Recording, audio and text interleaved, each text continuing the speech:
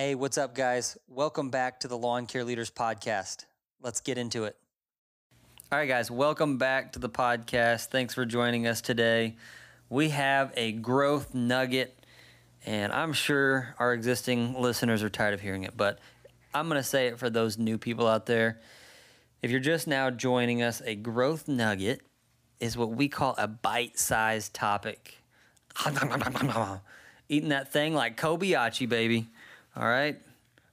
It is a growth nugget, and we're just trying to keep adding value to you guys. And so these aren't long form episodes, but they're meant to be jam-packed with information and topics that are relevant to you guys out there, and something for you guys to think about the rest of the week. And really, this will kind of set the stage and the tone for what we talk about the rest of the week. So again, we thank you for joining us. And if you guys don't mind, leave us a rating and review if you find any value after this episode. So, hey, last few weeks we've been doing a theme of the week. Last week's theme was pricing. The week before that was hiring and growing your team. And this week we're going to be talking about new crews and new equipment. So that's our theme for the week, new crews and new equipment. Why are we talking about this? Because we are seeing nationwide, people are adding clients, booking up landscaping jobs at a rapid pace. If you're having trouble right now with the economic climate that's going on, if you're having trouble closing sales, please, please, please call me. DM me. You shouldn't be. There is work everywhere. Anywhere you turn, somebody is reinvesting money back into their property. And so what we're seeing now is, okay, they've got all this work, and that's a great problem, but it's a problem nonetheless, because now we've got to get this work done. There's a couple stages, right? There's telling people about your company and attracting them to your company. Once you attract them, then what? Well, now we've got to close them down. And then once you close them down, now there's what? Now there's the actual production and customer service of it. And then there's the collection process after. Those are the four main buckets that every business is going to walk through. Well, there's no trouble attracting people and closing sales. Right now, people are bottlenecking at production. And so that's what today's growth nugget is going to be about. And we're going to simplify this so that you guys have really good lens, really good glasses, your crew and equipment glasses to look through for the rest of the week. I'm just going to do, because my goal for you guys is by the end of this episode, my goal is that you guys will know when to hire or when to invest in equipment, or even better, when to do both. And so we're going to do some if-then statements. I'm going to say, if this with your equipment, then this. If this with your crew, then this. And so you guys will have this is the perfect growth nugget in my opinion, because it is very, very practical takeaways. So let's dive right in. All right. Think about this. Two different categories, guys. So on the left side, I want you to think about your crew. And on the right side, think about your equipment. Remember, that's our theme, new crews, new equipment. So on the left side, let's address crews first. The first if-then statement is, if equipment is good enough, then hire your crew first. Increase capacity by leveraging people. With increase in cash flow, you'll eventually be able to get more and better equipment. So let's go over that again. If your equipment is good enough, and if you have enough, then the simple answer is hire your crew first. Hire that next team member first. And then when you bring on those new people, you will be able to do more work. You'll be able to do more work without investing in more equipment. That increased capacity through leveraging other people is going to increase your cash flow. And then you can reinvest in some more equipment.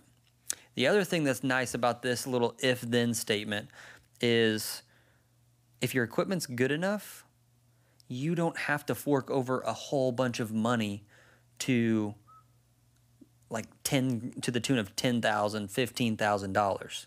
You can bring a guy on board, and yes, it's gonna feel a little dip. You're gonna feel a little dip in cash flow. You're gonna feel a little pain of training this new guy and paying a little extra money every 2 weeks. But you don't have to fork over that 12 grand that you were going to on a new piece of equipment.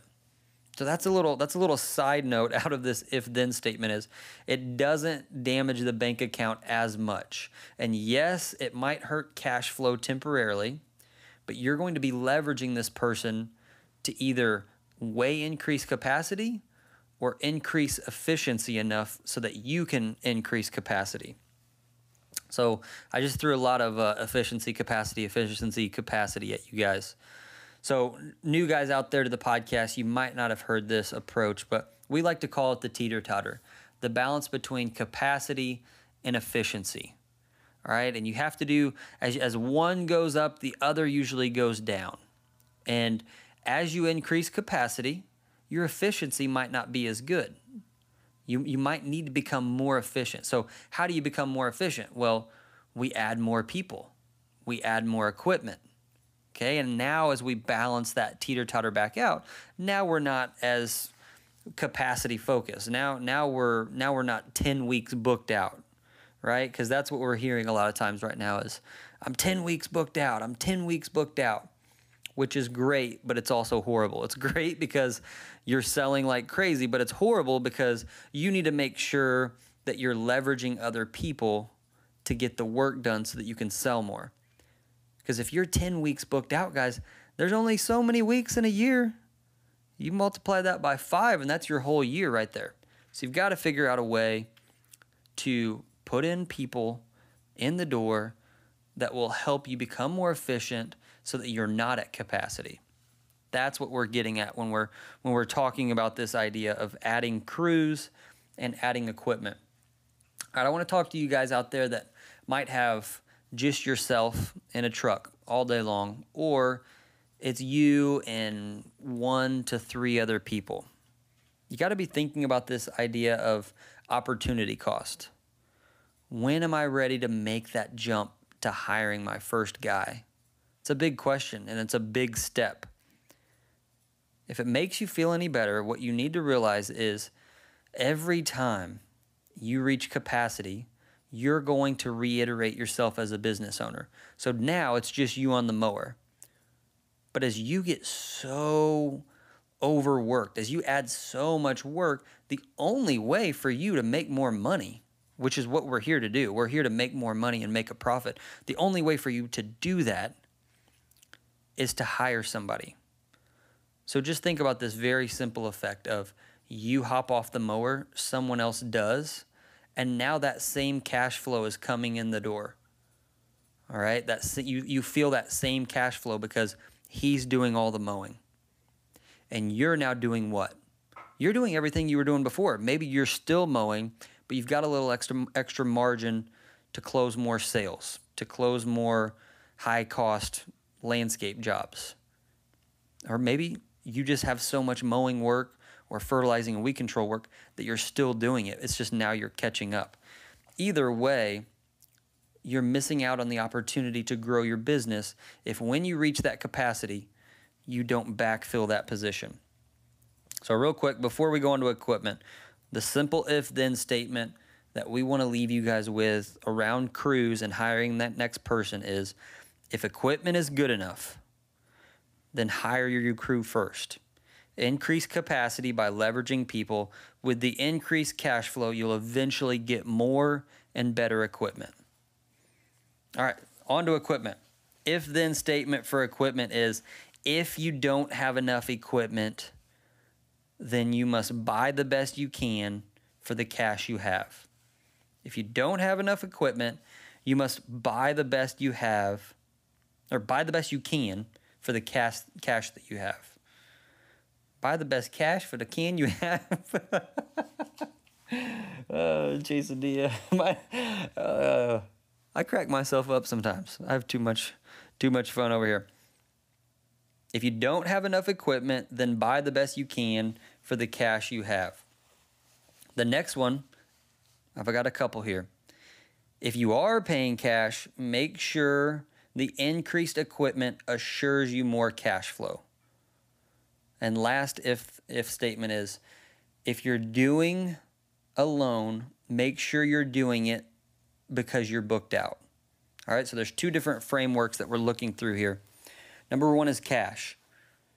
When you're doing cash, guys, please, please, please make sure that when you pay for this piece of equipment, I mean, you're forking over, could be $3,000, it could be 10 grand, shoot, it could be a $20,000 piece of equipment.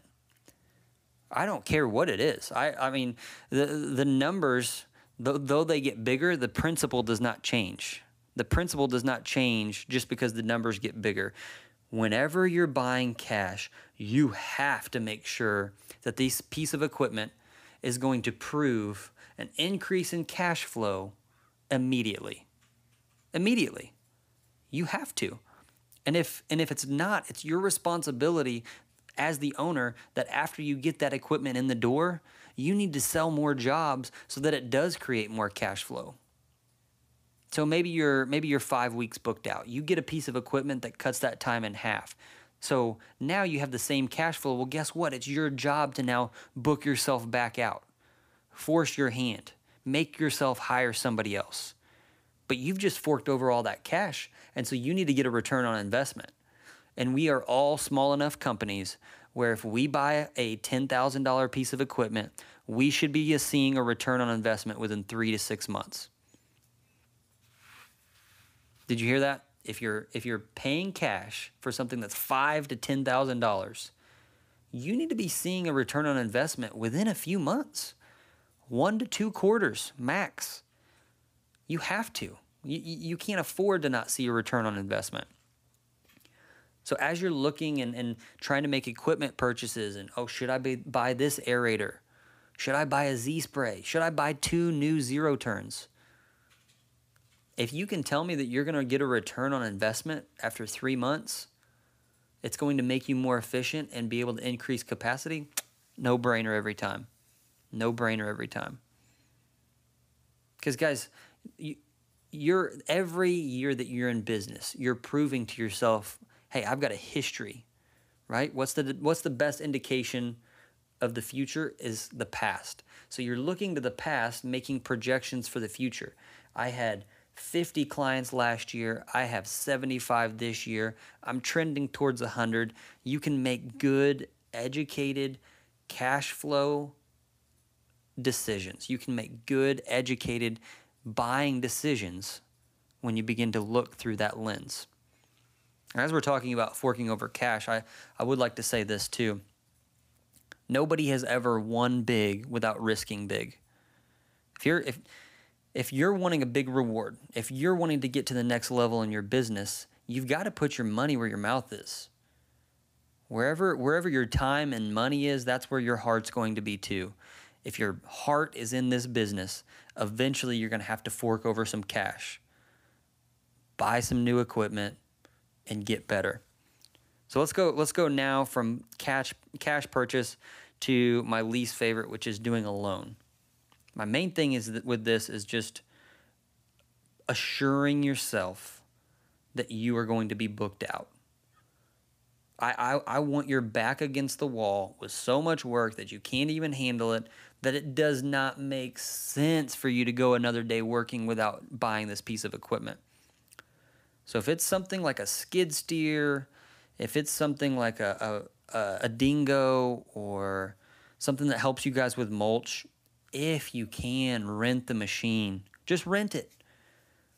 If you're not proving to yourself that I've got so many stinking jobs lined up for the entire year that it doesn't make sense for me not to have this, then don't do it.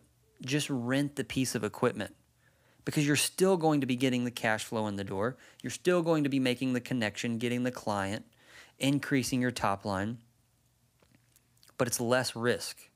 You're still increasing your capacity, right?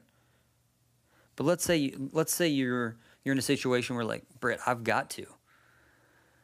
Then I just hope and pray that you guys have ran the numbers and you know that, number one, your existing cash flow, if I don't grow another cent, will my existing cash flow cover this purchase? If you can promise me that, then I would say, okay, well, is it going to create more capacity? Are you going to be able to grow? This piece of equipment makes you so efficient that you're getting jobs done quicker, which frees up more time to book your guys up even more and gives you more time to sell and increase capacity. Is it yes? Okay, then do it. But just make sure that as you look out at that runway ahead of your business, that you see sales. And if you don't, then you're probably not ready to buy a huge ticket item. You're probably not ready to buy that mini skid, or you're not ready to buy that $13,000, $15,000 mower. You may need to wait. I remember for me, I will go and I will put guys in an inefficient role and increase capacity all day long before I buy a piece of equipment. Why is that?